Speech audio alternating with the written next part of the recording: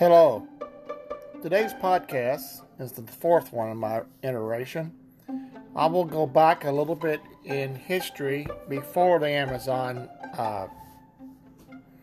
training and trying out selling on Amazon. The other internet training courses before Amazon I have completed are the Keto Business, and I created a web page. The web page was different than from Keto. First, I brought training that taught you how to create your own web page. The training was not cheap. I talked about expensive training. This was very expensive, which was about $5,000. This is why I will tell you not to pay any training over $3,000, but I've got to move that down to over $2,000. These gurus are just asking too much money for what they're delivering. Anyway, I went through this training page by page. I bought a domain name and bought a website. The website was configured by the team from the gurus. This person never really taught me how to configure the website or how to update the site. With my technical ability that I've done over the years, I've learned fairly decently how to update that website. Not 100%, but I learned quite a bit. And so I could manage the website when I was doing that. Anyway, once the website was built, then I needed to buy products from a niche that I had picked. And I was doing home and garden. Also, when someone buys a product, you will have to ship those products to the customer on your own dime. This adds to the bottom line, plus the cost of the product, cost of the website, domain, and marketing. Yes, marketing. You need to get traffic to come to your website. It just doesn't come automatically, and it's not organic. At this time, I really did not know how to get traffic to my website. The training really did not cover how to drive traffic to your website. So I also found a company that supposedly was going to help me drive traffic to my site by blogging, posting articles, etc. This was a marketing company that was from India. I paid them $600 per year for this company to run marketing ads. I paid them this price for roughly 2 to 3 years. With results was not good. They really didn't do things on Facebook, YouTube, or Google.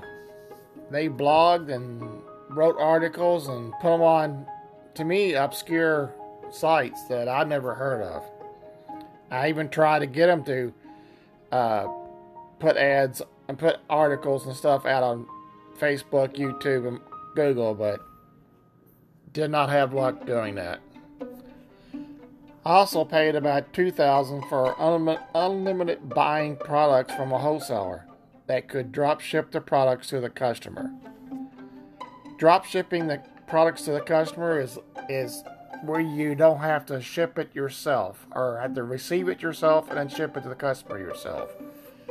To me, if you find the distributor that actually will drop ship products that you buy, that you put on their website, and when a customer buys it, if you can configure the website to actually get your supplier to actually drop ship it to the customer, that's the way to go.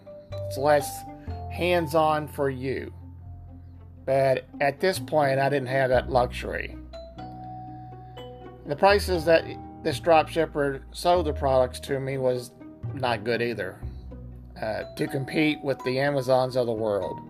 So this was a failure before I even got started, but did not see that until 2 to 3 years later, losing lots of money. This is not good. Makes you feel horrible when you realize that you just done another failure. It's sad. So what I've learned to be very smart when reviewing a guru's offer to train you to be able to sell on the internet and make sure the price is no higher than $19.95. Of course, when all this failed, then I had to get the marketing company to stop charging me, which was a huge ordeal since I was using a company from India. There was, a little bit of barrier with their, communication, and a barrier from how they perceive things. But it was a good company, and they tried their best to drive traffic. Also, I needed to close down the website and everything else. The failure in the long run was a long line of failures. Made me feel horrible and worthless. I felt like I let my family down. And it just kept on going and going until I found the Amazon seller thing, which was good and bad. Tomorrow's another story of how I tried to use another person's success to help me be successful. And this is the Keto Business. Good day.